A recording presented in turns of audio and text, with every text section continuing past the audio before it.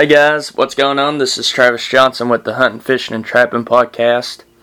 I appreciate y'all tuning in to this podcast, and I hope you enjoy. So, if y'all follow me on any social media, y'all would have noticed that I got a little present back, and I've been waiting for this for about a year and a half now, and I was tickled to death when it came back, and that was my 10-point that I killed down in Mississippi. I got a call from the taxidermist. He told us that it was done, and so me and my daddy and my mama went out there to go pick it up, and guys, as soon as I seen it, my mouth dropped. I was tickled to death, to say the least. I was really, really excited. So we took it home, and we put it on the wall, and I'm really tickled to death with it. So I thought on this podcast, while I was sitting there looking at it, I thought I'd do a podcast over the story of me going down to Mississippi, me and Clint going down to Mississippi, and me being able to being really blessed to kill that deer. So right off the bat, that buck is really special to me, not only because it's my biggest one yet, but also that was the first time I was ever hunting outside the state of Tennessee. And first off, I want to thank Chip Davis for inviting me and Clint down to his property and allowing us to go down there and hunt. And I also want to thank Clint for allowing me to tag along with him. So what I brought down on this trip was I brought some camouflage clothes, an orange vest and hat, some binoculars, and some .308 bullets, and of course my .308, and I bought the license down there in Mississippi. Now the gun that I brought, it was my .308. It's a Ruger Gunsight Scout rifle, and I actually bought it 5 days after I turned 18. And I was looking for a pretty good deer rifle. For a while I hunted with my .30-06, but I wanted to get a .308 just because I didn't have one, and I found out some information on that Scout rifle, and I really liked it. And I had the money saved up about a week or two before my 18th birthday, and I thought I'll just wait until I turn 18. That way I can buy the gun myself and do a background check myself and stuff like that.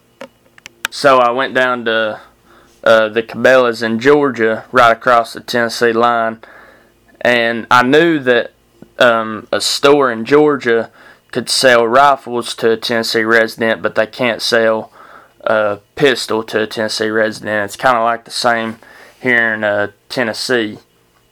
Here in Tennessee, a store that is located in Tennessee can sell a rifle or shotgun and pistol to a Tennessee resident.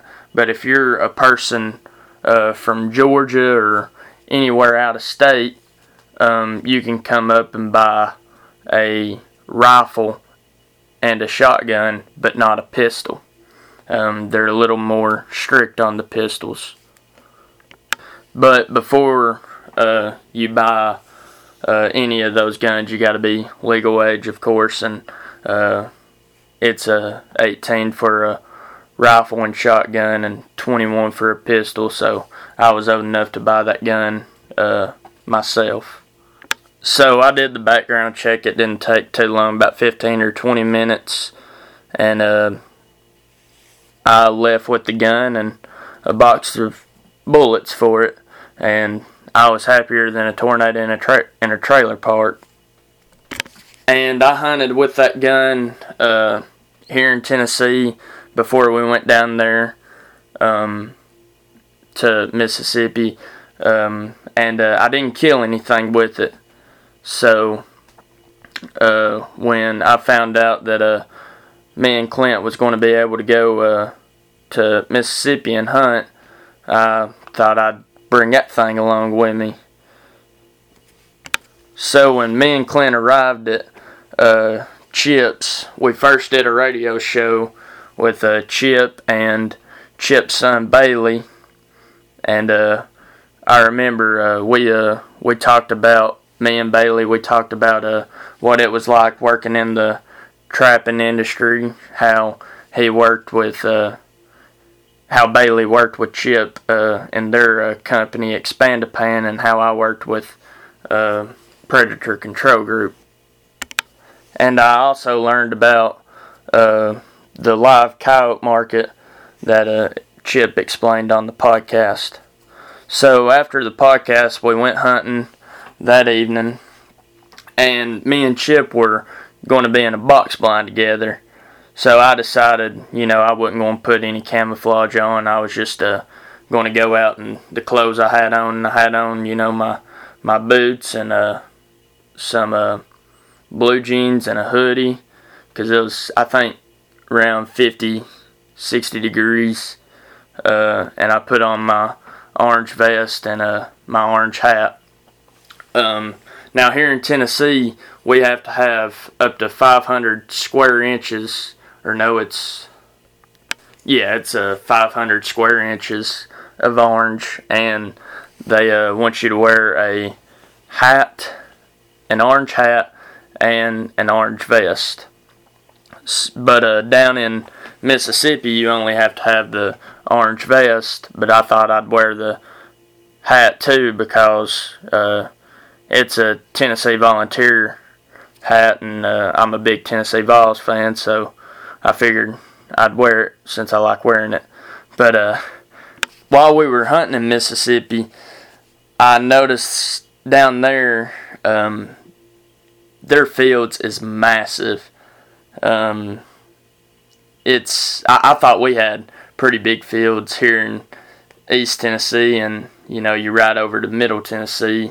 I thought we had pretty good sized fields, but no, they're absolutely nothing compared to their fields over there. They're humongous. But around here, East Tennessee, we have mountains around, and in Middle Tennessee, it's more hilly, but there's still a few mountains, but here in East Tennessee, it's more mountain-like. And down there, where we was hunting, there wasn't no mountains. It was just all basically flat, and the fields were humongous. But in East Tennessee, one of our biggest problems is, especially if you're hunting in the hardwoods, and especially the pines, is getting a shot on a deer even 40 yards from you. I mean, it's just so thick and stuff, and especially in the pines, it's just so thick that it's hard to get a shot off, a good clean shot. But if you hunt the fields, biggest field I've hunted was 150, 200 yard field, but out there, them fields were huge. But anyway, me and Chip was on the way to the box blind we was hunting in, and we ran up on a hog, and the hog darted off, and that was the first time I ever was, pretty close up to a hog before. Now, we have hogs here in Tennessee, but I've never had an encounter with one until then. So that was pretty cool. And we also seen 3 does on the way to the box blind, but we got up in that box blind, and probably 30 minutes passed, and a doe popped out, and it was a smaller doe, probably a yearling, and you can tell if they're a yearling from a mature doe, because they're, of course, are going to be smaller and the head's going to be smaller. But we also seen a armadillo, and that was the first time I've ever seen an armadillo, a live armadillo. I've seen 2 armadillos here in Tennessee, and they both been dead on the highway from where someone ran over them. So it was pretty cool seeing a live armadillo. One reason is because that's the first time I seen one, so it was pretty cool. And speaking about armadillos, if you go on YouTube and look up a video called Dillikilla, you will see Chip kill a Pope and Young armadillo from 1,100 yards away. So y'all go check out that video. It's Dillakilla.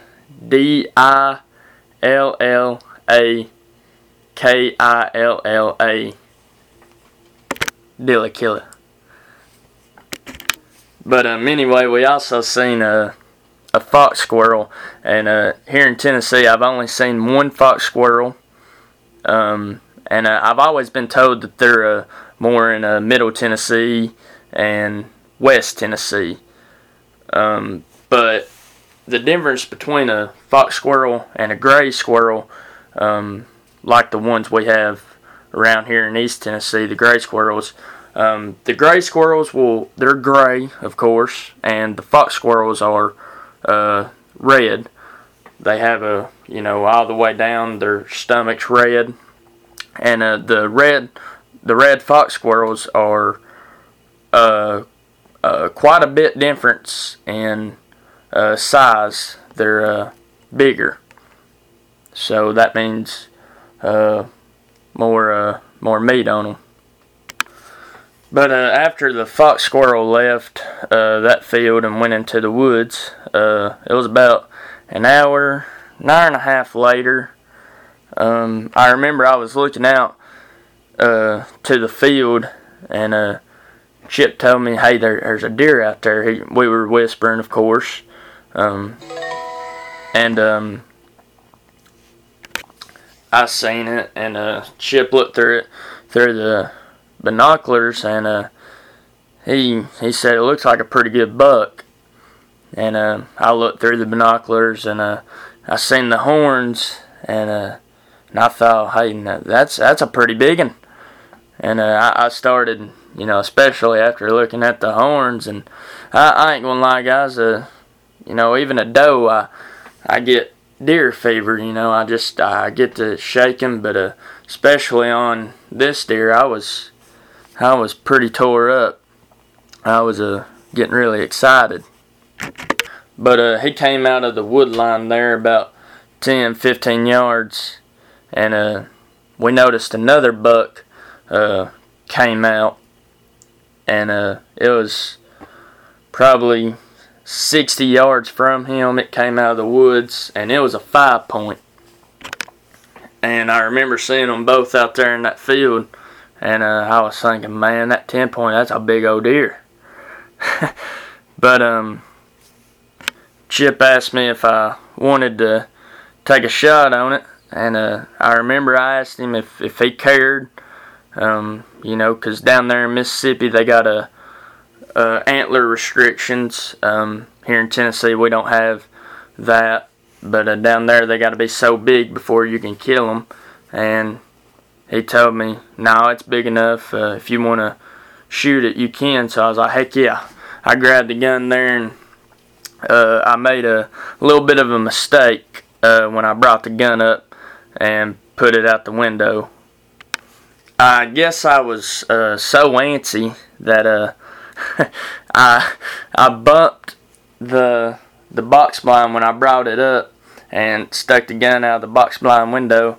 I bumped the bottom of the gun on the box blind, and I remember that deer, it stood there and it looked at us for about 5-10 seconds, but after that it it started looking around like it knew something was up. And it kept standing there. And it was facing right directly at us. Like, I was looking at the deer and I seen its head. It was closest to us, so I couldn't have shot it then because it wasn't broadside. And he just kept standing there, and he was just looking around. And he'd go down to eat, and like I said, he's standing face to face with us, and he's about 220 yards, I think. I know Chip had a rangefinder, and he seen how far it was. I think it was 220 yards. But he just kept standing out there, and by then I think the 5-point, he went on in the woods, but I don't think that I spooked the 5-point off because, if I would have spooked him off, at 10-point would have seen him running, and he would have got the heck out of there. But honestly, I was just standing there staring at the 10-point. But it stood there for what seemed like 15 or 20 minutes, and I was like, this deer ain't never going to move. But it finally turned broadside on us, and I had my gun up already, and I shot it, and it dropped. And I'm gonna be honest with you, though, I don't care to admit this at all, but I guess with all the emotions and everything going on, that's pretty big deer out there. First hunt ever in Mississippi. I forgot to hang on to my gun. And thankfully that 308, believe it or not, it does not kick hard at all. I mean, a 10-year-old can shoot it and they'd think it's a 20 gauge shotgun. But I remember it just barely bumped my eye. But if it would have kicked like my 30-06 or some other 308s out there, I probably would have had a black eye. But but honestly, it wouldn't have mattered to me if it would have gave me a black eye or a whole black face. I was just happy that I killed that deer. I'm telling you, I don't know how to describe the emotions that I was going through. I was antsied up and fired up, to say the least. I mean, I'm getting fired up just talking about it. And I remember walking up on it and putting my hands on the rack there, and I was like, this is definitely the biggest one I've killed.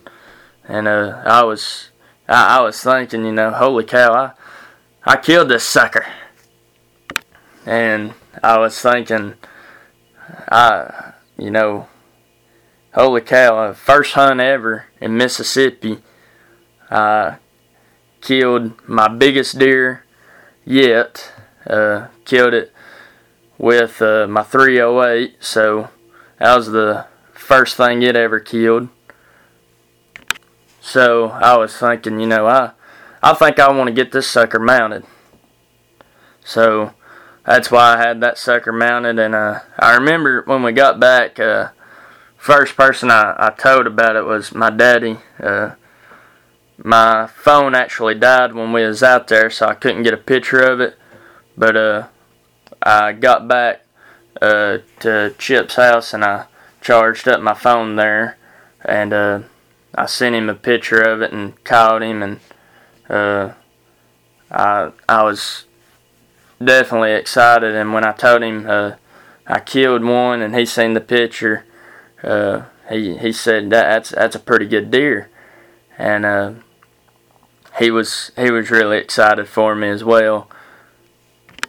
And he even asked, he said, well, you planning on taking it home? And I said, yeah, it's my biggest one ever. And he told me, well, since it's from Mississippi, we got deer in the house. They've all been killed in Tennessee. And he told me, since it's from Mississippi, I'll cut you a deal here. He told me that he would pay for the deer to get mounted, but there was a little bit of a kicker. it would be in his house, and it would remain, it'd be my deer that I killed, but it would stay in his house and on his wall until he died, and then I could take it. So I couldn't complain too much. He was going to pay for it, and I was just happy that I killed one. I was just happy being down there. I mean, I was really blessed to be able to go on that trip. And guys, I learned so much down there than what I knew before I went down there. I mean, I learned from Chip how to tell hog tracks from deer tracks, how they're more circular, and he also taught me that hogs can't see too well.